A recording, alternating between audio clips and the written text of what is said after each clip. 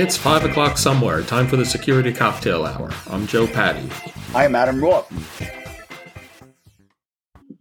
All right, Adam, how you doing today?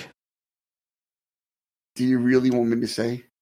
No, I want you to answer like normal people and say, so pretty good, how are you? Even if your day was rotten. Incredible. Okay, you're doing Things incredible? are great. All right. The world is perfect. There's rainbows and blue skies. There you go. Remember, this is entertaining. No one wants to hear your problems on this show. All right? That's another show. Yeah, that's a whole different show. Okay? So look, you are a native Brooklynite, are you not? No, I'm not. I was a native Queens person that moved to Brooklyn, but hey, represent. Oh, really? Oh, man. Well, you spent a lot of formative years in Brooklyn, though. Yes, sir. Right? Okay, so I'm sure that you have heard, even though you're a little young for this, so am I. I'm sure you have heard of the great Yogi Berra, who was Yogi Berra.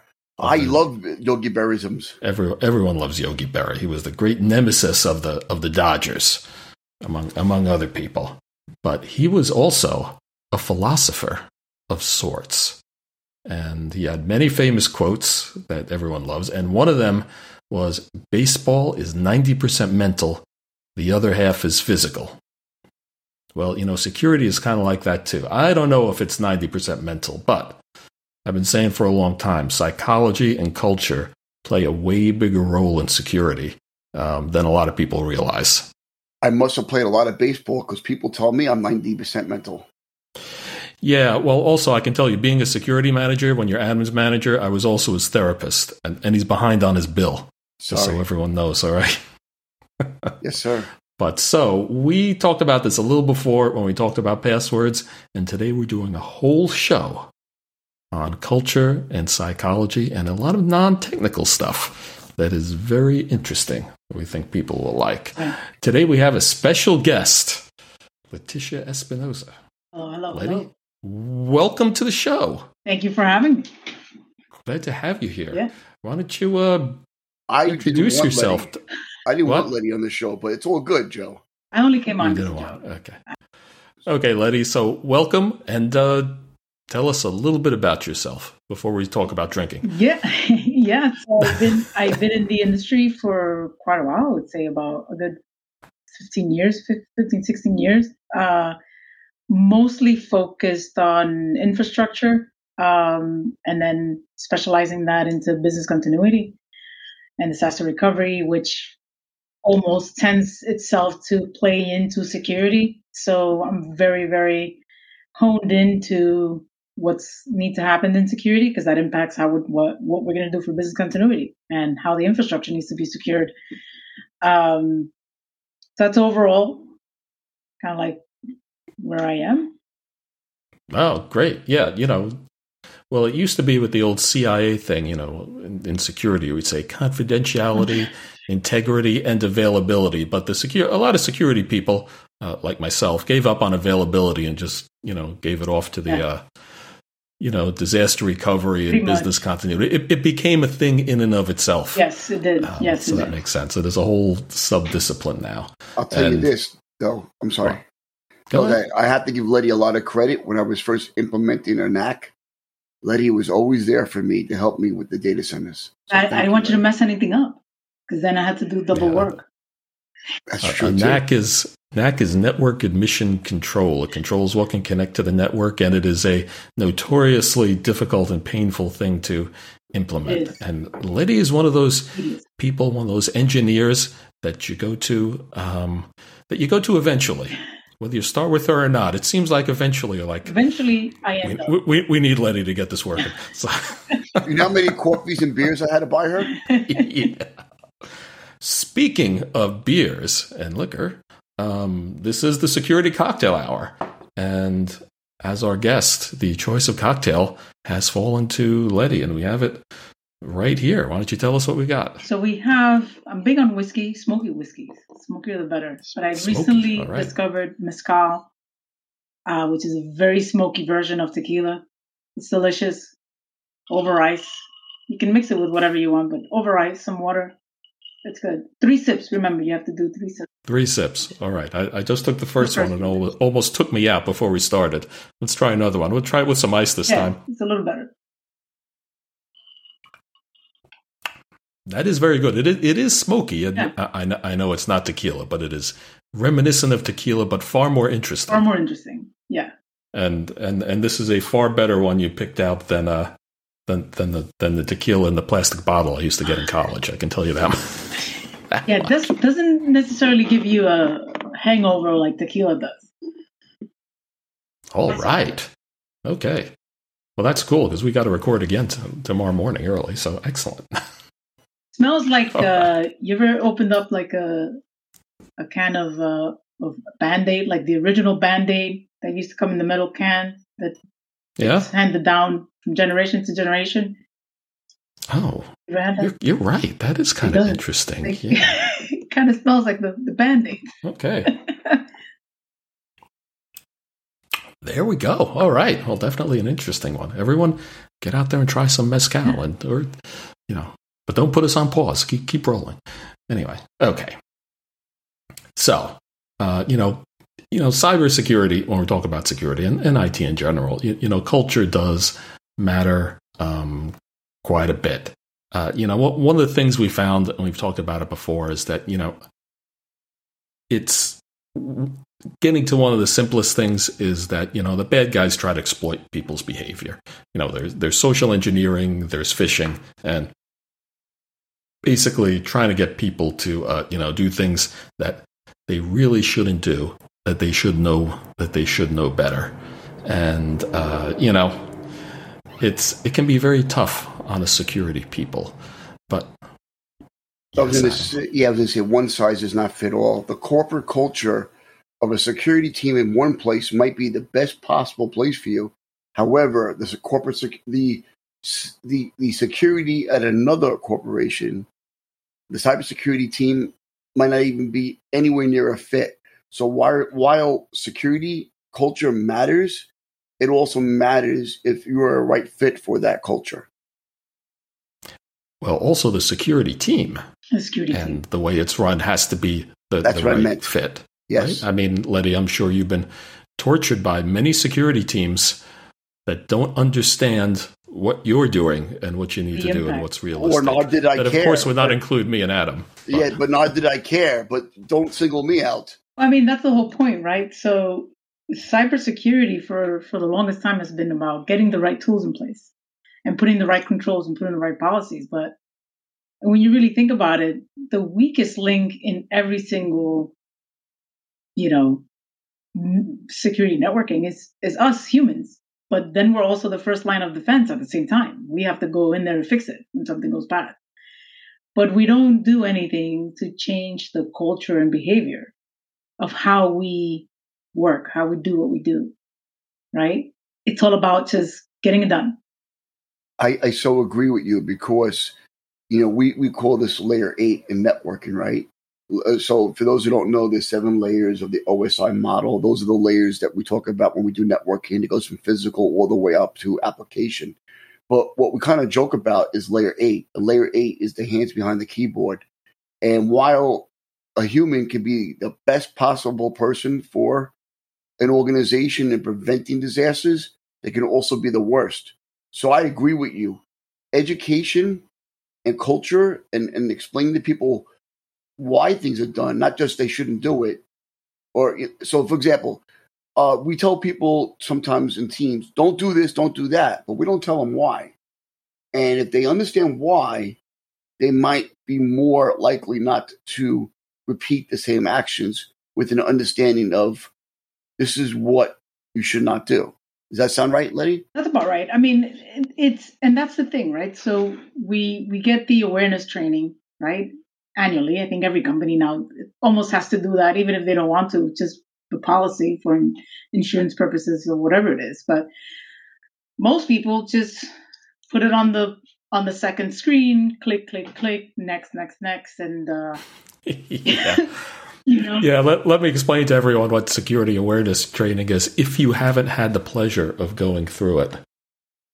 With security awareness training, what happens is it's like, your security team says, oh, here's the annual training, and maybe you get something online or they drag you to a class or something like that. And it's something that, it used to be maybe 20 minutes where you'd sit through a flash or an animation or whatever. Yeah. and you'd have to do it.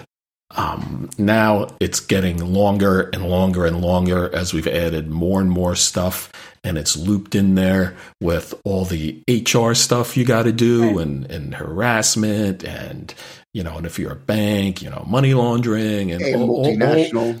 all that mandatory training you have to do. That's so Just a important, checkbox. and that's it. And people just go through it and click through it. You can tell. And the problem is that even when people are paying attention and they're diligent, and they are, how long does it last? We even see that with you can even tell. We've seen kind of from a data, but also anecdotal, perspective that wow, right when the security training is out, when people are taking it, the phishing gets better. People click less because it's fresh in their minds. They're thinking about it because they don't want to get in trouble. 2 months later, it's back where it was before. It's whole behavior. And I think that's part of the creating a cybersecurity culture, right? And understanding it. Not everybody in the organization is going to resonate with the word cybersecurity. You might have an assistant. A word cybersecurity. I thought everyone lives for this. She probably pictures hackers and, behind in Russia with the green letters on the screen. She's like, well, I'm not doing all of that. I don't have to worry about anything. But they do. She might be, involved with certain emails that she's getting from outside vendors, and I'm saying she, could be a he too. But it's so. I think creating the culture to enhance the behavior of how people work, and it's not about cybersecurity, right? But protecting systems and data. You have to protect our systems and data. And achieving that is quite difficult because it's a culture change across the board. But let's be honest, right? Let's be really, really honest, because I haven't been up until this episode. People look at training in two different ways, and sometimes it's both. The third way is both. Security training for most organizations, and I hate to say this, is about a checkbox. Oh, totally. Absolutely. It's to say that we did the work. And then we hope that the people really understood what they did. We don't go above and beyond. We don't spend extra money in a lot of organizations. And then the second part of that is that the people that do learn are not necessarily the people that are going to do it. It's the people that don't really learn, who keep on doing it and don't understand that they're not grasping the concepts of the training. Now, what I mean by that is this, is you can go through all the training and see all the videos, and it can be really animated, and don't click a link, hover over it. Or don't open a file that you don't know who the person is. And people will still do it. So unless we start moving towards a culture, yes, the key word, culture, of not only doing a checkbox, but really learning and grasping what these trainings are really about, we're still destined to make the same mistakes over and over again. Yeah, it's really challenging. And one of the things I want to say before we even get to dealing with that is, with the checkbox stuff, everybody falls into the checkbox trap, because that's really, and we're going to get to this too with other things, that's really what you're judged on. That's an easy metric that you have to show, your senior management, often your board, but it's also what you have to show your regulators, your customers, your clients, your insurance companies. They want to see, did everyone take the training? Did they do it? Were they, it's always funny too when they say, well, what if they don't do it? Are they punished? We're like, yes, we make them sit in the corner with a dunce cap. What are you going to do? No one gets fired for and this. I stopped doing that. At least not in most places. At some places, people get yelled at. It's really nasty. It's a good point, because that's actually reading up about, cybersecurity culture in the workplace. That's actually one of the things that you need to do is consequences, right? I mean, you don't just go show up drunk to work and, maybe the first time it was an accident, but the second time, we got to talk to HR. Well, Letta, you realize doing this podcast, Adam and I are drunk at work all the time. But aside from that, you're your own HR, so it's good. I mean, that's right. But I mean, maybe bad analogy there, but it's what I'm saying. Like I think that is one of the ways to fix the behavior, because it's about fixing the behavior of how people work and have cybersecurity conscience in their day to day, right? If you have a file and it's on a team site, there's no need for you to download it onto your laptop. Just open it directly in the Word app or whatever, edit it and save it. But so many people are so used to, like I mentioned, they've been going to school, career for a quarter of their lives, right? Learning a specific method to work and expecting them to change that overnight. It's difficult. Well, not even overnight. There are so many things in IT that can be improved on, especially, God, I mean, I hate so many things that I know we can get rid of, and not just in security, but some for security reasons, like email and attachments. We don't need email and attachments anymore. We don't need it. There are better ways to do it. There are safer ways to do it. I mean, virtually everyone has access to it, even at home, whether you realize it or not. But it's what people are used to. It's easy, and people will do the thing that lets them do their job and do what they want to do better. The fastest and the easiest, the better, or what they perceive as what they perceive as better. Yeah. Yeah, exactly. What they perceive as better. They've been doing it this way. I mean, for so long. Yeah, and we've seen so much resistance. I learned this the hard way. Years ago when I was a younger, less experienced security manager, I had, this concept of, well, I'm going to do this thing. I'm going to partner with the other IT people and the user people. And I say, we're going to do something where it's not only more secure, but it's easier to use and it's better and more effective. And we'll do a focus group and we'll have all these charts and all these things and it'll be wonderful and everyone will love it. And yeah, people still like to do things the old way. So there's so I'm gonna jump in on there, right? There's a comic strip. I forgot who it is, and the comic strip shows the perception of the different people on what something is. The swing, how the salespeople sold it. The swing, how the customer saw it. The swing, like you're building a swing. How the project manager sees it. The swing, how your mom sees it. And the reason why I'm bringing this up, again, it goes back to culture. The IT infrastructure team might not even care or understand what the security team does. And the security team might say, why doesn't the infrastructure team understand the basic parts of security? And then you might have the help desk that says, well, I can bypass this control and make it easier for you, Mr. CISO or Mr. CFO or Mr. C-level person or partner. So we all have a culture of doing things our own way with their own perceptions and built-in biases, and that's not gone away. Well, neither has your gender bias saying Mr. and Mr., but anyway. Well, just kidding. That's a good segue there, because if you think about it, right, it's for decades, forever, the reward is, if you're in school, you do your homework. You in high school, you pass, you get an A, you get to college. You get that amazing degree, you get into a job, right? There's rewards, and people try to do what they need to do to get to that reward. When it comes to cybersecurity, there is no reward for doing the right thing, for not sharing the password, for calling things out. There's no reward, right? The same way there's no consequences if you don't do your awareness training.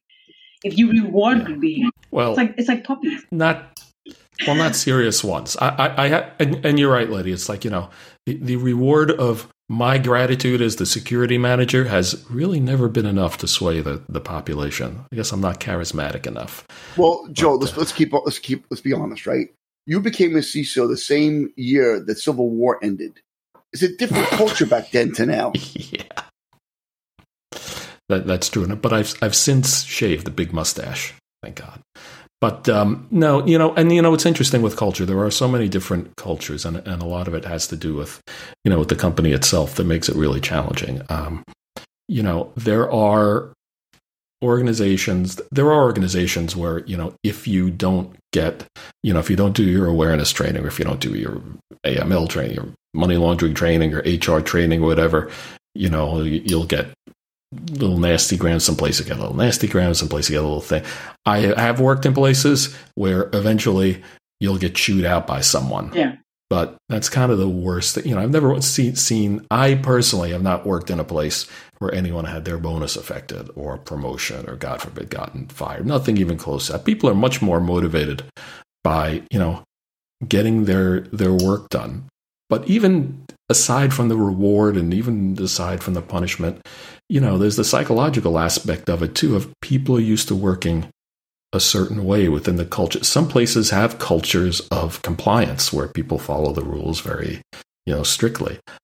Other places have cultures where they say, and it can vary in different departments too. Salespeople very often will say like, hey, you know what? Not taking my awareness training or me clicking on a link. I'm not going to get fired for that. But if I don't hit my quota, then I'm in big trouble. Exactly. Or if they don't close a deal, they're in big trouble. Or if they, another thing that can be very tough for us security people is, especially in the, in the world now, someone needs to do a presentation or needs to do a Zoom and needs to use the client's wacky, that needs to work. Video conferencing thing. It's got to work, period. They got to go. They got to do it. If it means stopping the security apps for that 1 hour, then it's right. done. And, you'll get a call from upstairs that starts going, just do it. So the GDPR training and other trainings in respective nations that require that additional training, culture changes not only in the company, not only in the team, but geographically where those offices are located. Sure. So in Asia, you might take the training less seriously, where in Europe, and I'm not saying this is true, I'm just making suggestions or examples, where in Central Europe, it might be really serious because GDPR is out the door. And then maybe in South America, it might be like, we don't care. What are you going to do? No, Adam, you're very right.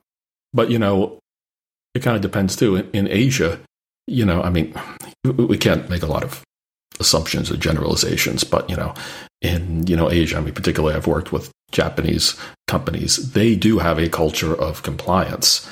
And it is much more bureaucratic, and people are tend to follow rules more. Yeah. Very different than a Silicon Valley startup where they say move fast and break things, and they get into a lot of trouble even when some of them start going into regulated industries and stuff. I talked to this. I talked to this one guy once. It was actually pretty funny. Yeah, we're talking, and he needed some help with security or whatever. And, they were a startup, and they had recently basically they'd gone public, and they'd gotten some big government contracts and all. And, they did not have a culture of security. They said, we have startup culture. We got to do all this stuff. And I said, that's all well and good, but you've got a lot of requirements you got to meet now. And, I hate to say you got to change your corporate culture, but you do to a certain extent, or you're going to have some serious issues. And you're right. That's something that's a really tough nut to crack, because that has to go all the way to the top. At the top, they have to say, look, we are now, this is our business. This is what we're doing. And we got to change things. It's not optional. And somehow figure out, I don't know, get McKinsey in or something to figure out how to do that and keep that startup ethos or something. I don't know. So insert disclaimer here. None of my examples had any scientific backing or any understanding. Were not meant to be, in reality, only fictitious statements were made. So that's fine. Just don't get the COVID disclaimer on this episode, okay? I don't want that. Oh, should I do that next? Joe, to your point before, right? Since what I would say over the last 4 or 5 years, maybe, companies, all sorts of companies, have been spending a tremendous amount of money in securing the environment with tools, but no time really spent on changing the behavior. And it just shows, I believe it was, and I'll get those references, I should have them ready, but I think it was Verizon's report in 2021, the investigation report from Verizon. Mm-hmm.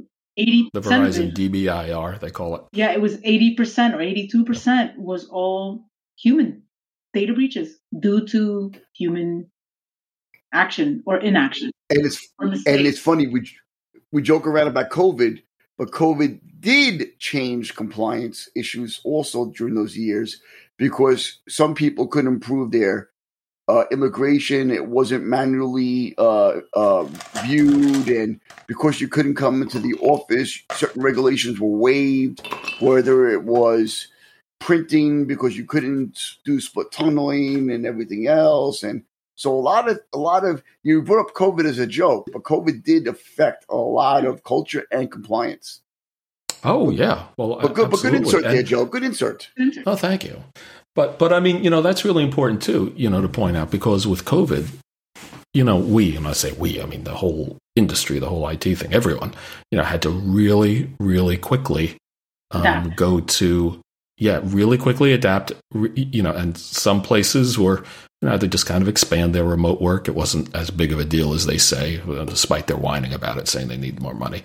Other places, it was a massive change, and it was a massive change technologically, but also culturally. And remember, and we remember having talks about this, where we'd say, look, you're introducing a lot of change, and even if people are accustomed to, remote work, they've used a VPN before, they've used, some kind of remote work, they have a laptop, they've worked in hotels, people are upset.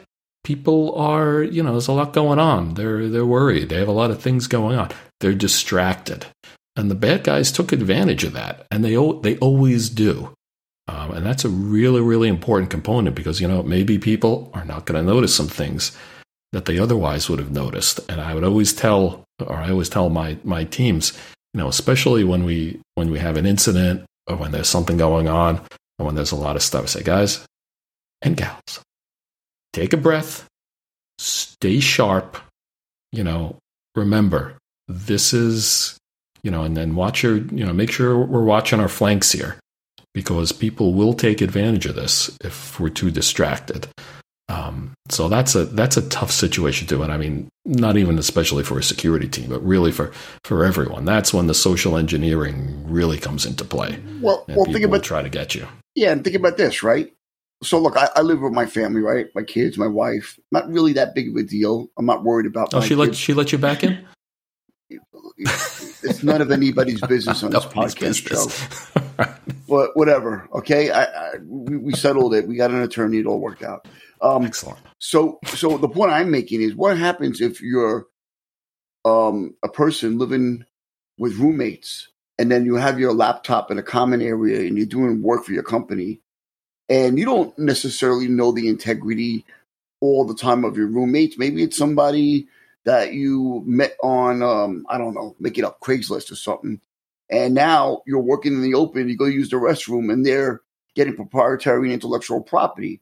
So yes, things have changed. Culture has changed. Forget about even COVID. Remote working has made us more susceptible to attacks, whether they're physical, meaning people are walking by your desktop and doing, shoulder surfing, or whether, your machine is out in the open and now maybe somebody can intercept communications on the same Wi-Fi as you. I'm not saying that people are that sophisticated and doing man-in-the-middle attacks on your own network, but guess what? It could happen. You need to act like it is, right? And then explaining that to the regular non-technical person, they're like, well, I'm just a Starbucks. I'm just here working, or I'm just in the airport, whatever, it's difficult to change that mindset. And to your point before with the example of the roommates, it's not just roommates. During COVID, do you know how many kids accidentally got into the parents' laptop and hit send to the wrong email, it happened quite frequently. Oh, we know. And that was something we worried about a lot. And by the way, that's because for years, right, for the last that I can remember, parents have seen, technology, iPhone and iPad, as a toy. And it's not a toy. Again, that's a culture thing. So if you're not going to change people in their home, but if you can change the culture of how they see technology within the organization, they're going to translate that into the house. Well, you can change people in their home because the truth is, believe me, it's a long, slow process. And this goes even beyond, work, or the culture of your specific organization. It's like we do need to change people's mindsets about stuff of, yes, if you're carrying a phone It's like, especially if it's a company phone, whatever. Yes, it's got all the company stuff on it, etc. You need to, you need to take care of it. You need to, I just protect the screen. You need to at least not put it down on the bar and leave it there unlocked and go to the bathroom for God. It's amazing how often simple stuff like that happens. Again, talking here at the cocktail hour, bars are a lot of security risks in a bar. But I mean, also, do you ever eat some of those peanuts? People put their hands in the peanuts. They go to the bathroom. It's a security risk. You can get compromised. It is when you think about it. You can make someone ill. No, but in all seriousness, but what happens if you're having a conversation?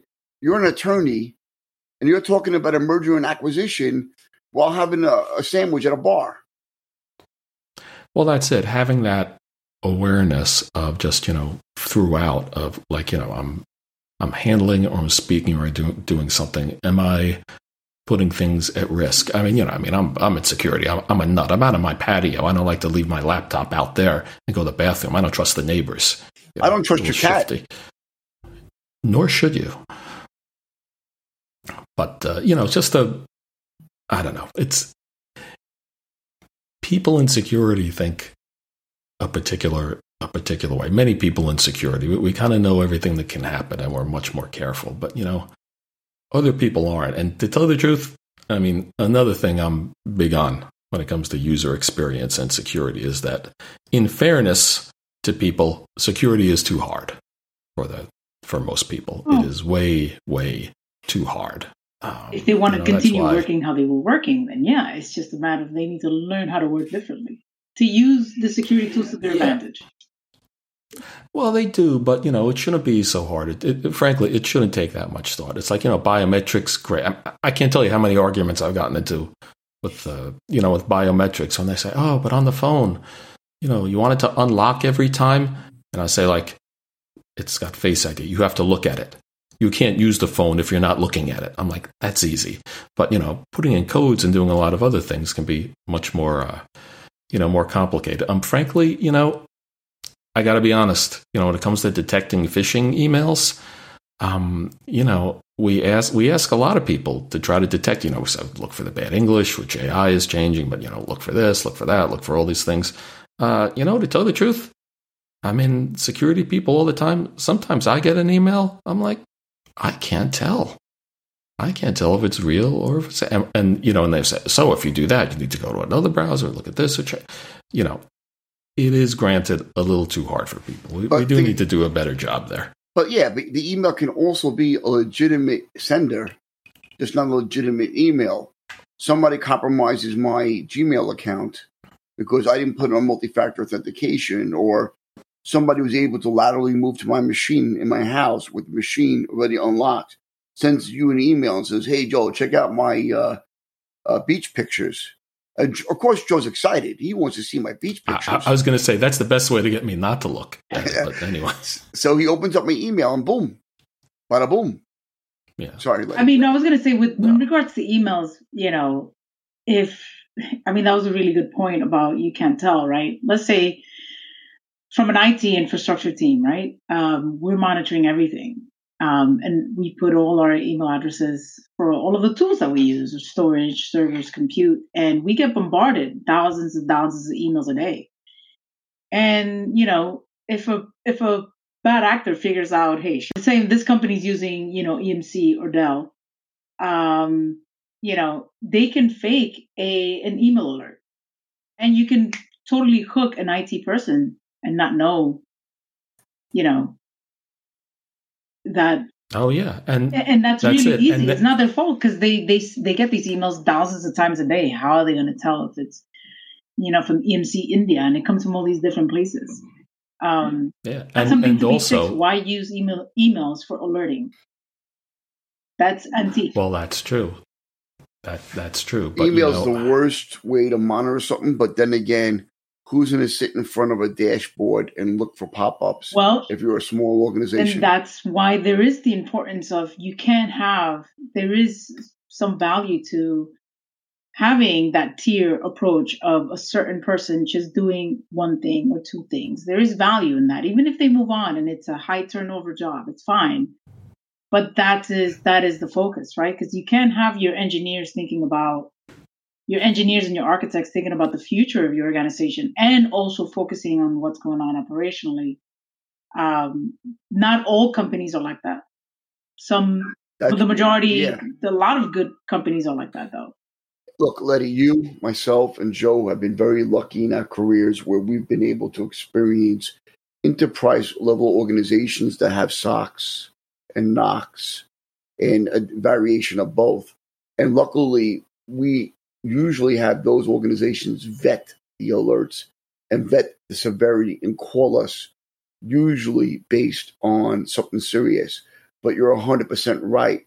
If I get an email from, nac@anycompany.com that says that a threat actor has, it's not going to say exactly threat actor, but this device has been added to the network, please take a look. And it looks like a regularly normal formed alert.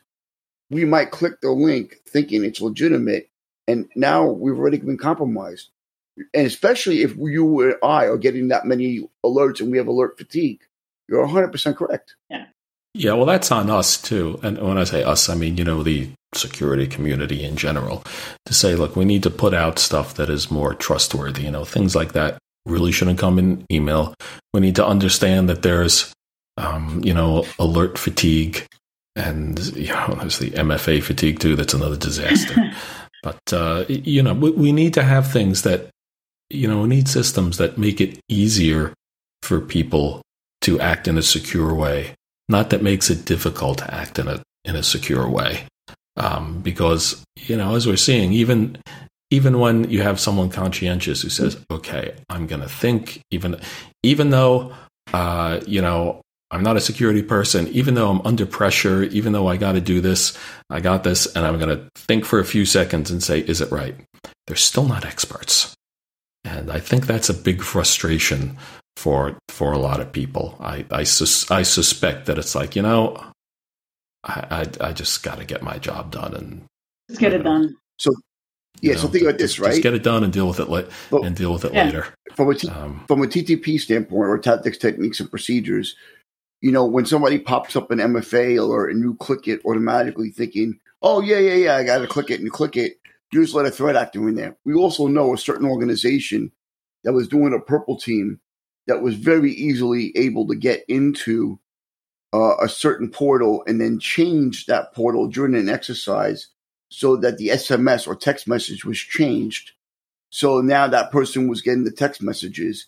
So you might be oblivious to certain vulnerabilities in certain software because now you didn't even get the opportunity to accept or reject that MFA. So, not all MFAs are created equal. No, not at all. And that's, again, why we need to, we talked about this in a previous podcast where we talk about the different types of MFA and what's the most reliable. And we said, if you give people the option, they will choose the easiest one, which usually means they will choose the least secure one. And, we need to give few choices, but make sure that the only choices are good ones. Well, I'm now using an MFA that does yes for everything. I don't even get the yes or no to decline. So it's all good. Nice. I made less work. There you go. But all right.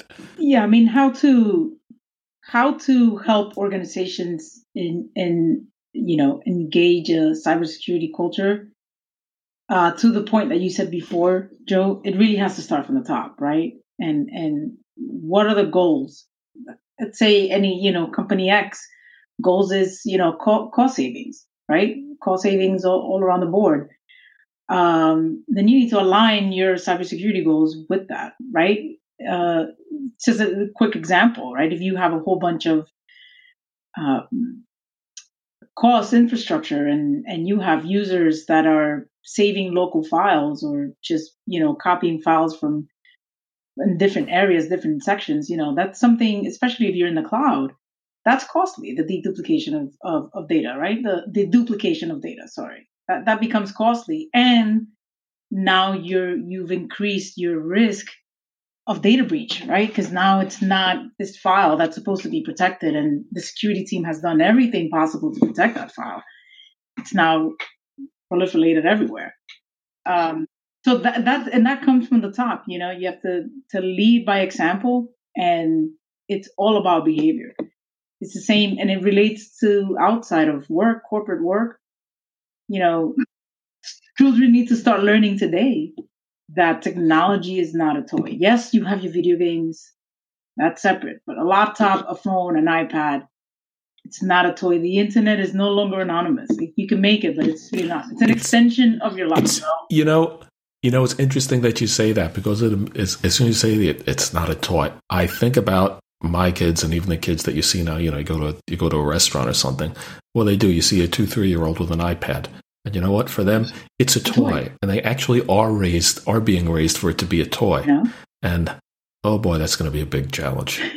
Which is why I was going to say, I'm going to be the opposite and say it doesn't start at the top. It starts at the bottom. Because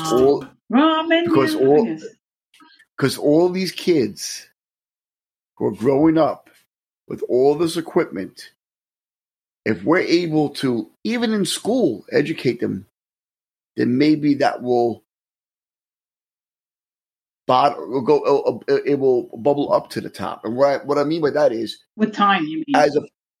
In time. As a person who's knowledgeable, there are times I've gone to organizations and said, you shouldn't be doing it that way. My opinion is you should be doing it that way. And I would let the people that I was dealing with as a customer know that, and they would bubble that up to the top. So sometimes we always think at the bottom as employees, but we don't always think of the bottom as constituents or as customers or as purchasers. We need to start demanding that our organizations take our security more seriously. Well, we do, but it's funny. Here are the challenges. I can tell you, I haven't been doing this. Up at the top, look, security is important to a lot of organizations, but it's one concern. And some of these things we're talking about, they're risks. It's like, and they're trying to balance, what is the risk of a security breach against losing sales, spending too much money, duplicating files a little, we're engineers here. We like things to be as efficient as they can be. And the truth is, executives are willing to accept a little bit of inefficiency because they're looking at the big picture of, in the end, what's our, how much money are we making? What's the right mix? But, risk versus rewards. Right. Exactly. Cost benefit, actually. But, when we're talking about the users too, the people actually, with their hands on the keyboards, eyes on the screen, whatever, that's a huge, huge challenge too, because again, we have what do they call the kids now? The digital natives or whatever that I guess did grow up with all this stuff. And the truth is they have not been educated very well, exactly. In general, in the dangers of this, and I mean, it's like, I know, I have kids, at school every once in a while, every year or so, they have, I don't know, officer email or something come in and tell them about the dangers of cyberbullying or some nonsense like that. When the truth is, they were exposed to so much. None of these things that they're using are designed to, protect them from that, certainly not automatically, and not even to encourage any kind of behavior that would be, safer and more secure. If anything, they're encouraging the exact opposite. And those are the people now. I think the first generation of them now are actually coming into the workforce. Into the workforce. And I can tell you, from a security standpoint, that is a huge challenge. People it's like, what do you mean I can't do this? What do you mean I can't do this? What do you mean I can't do this? It's like, well, it's like, this is a bank, or this is, the government or something. This is not, your dad's couch or whatever. So that previous comment just lost all our listeners in the 8-year-old to 15-year-old category. Fortunately, we're not very strong in that demographic. We just lost 10,000 listeners just by that alone. That's what we need next. We need what is it, a millennial or a Gen Z or someone to come on and be the counterpoint. Tell us old people how the world really works.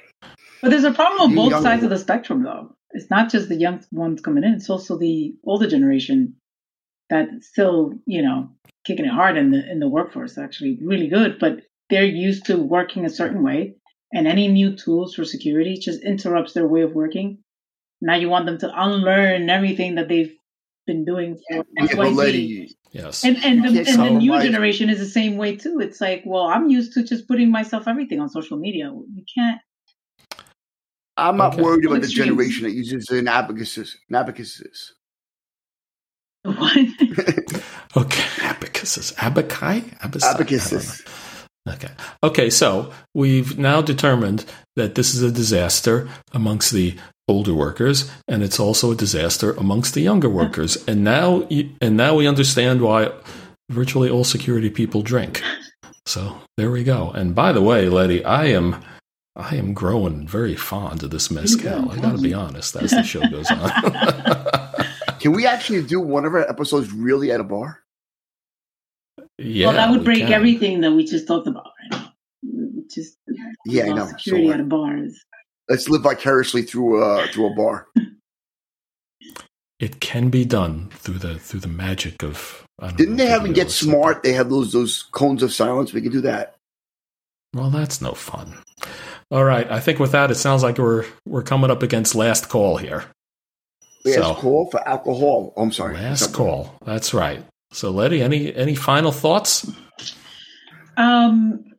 I guess final thoughts really is implementing cybersecurity culture is difficult, but it has to get done in order to really minimize all the risks and take advantage of all the companies, the money and the effort that they've been putting into these tools to protecting their systems and data.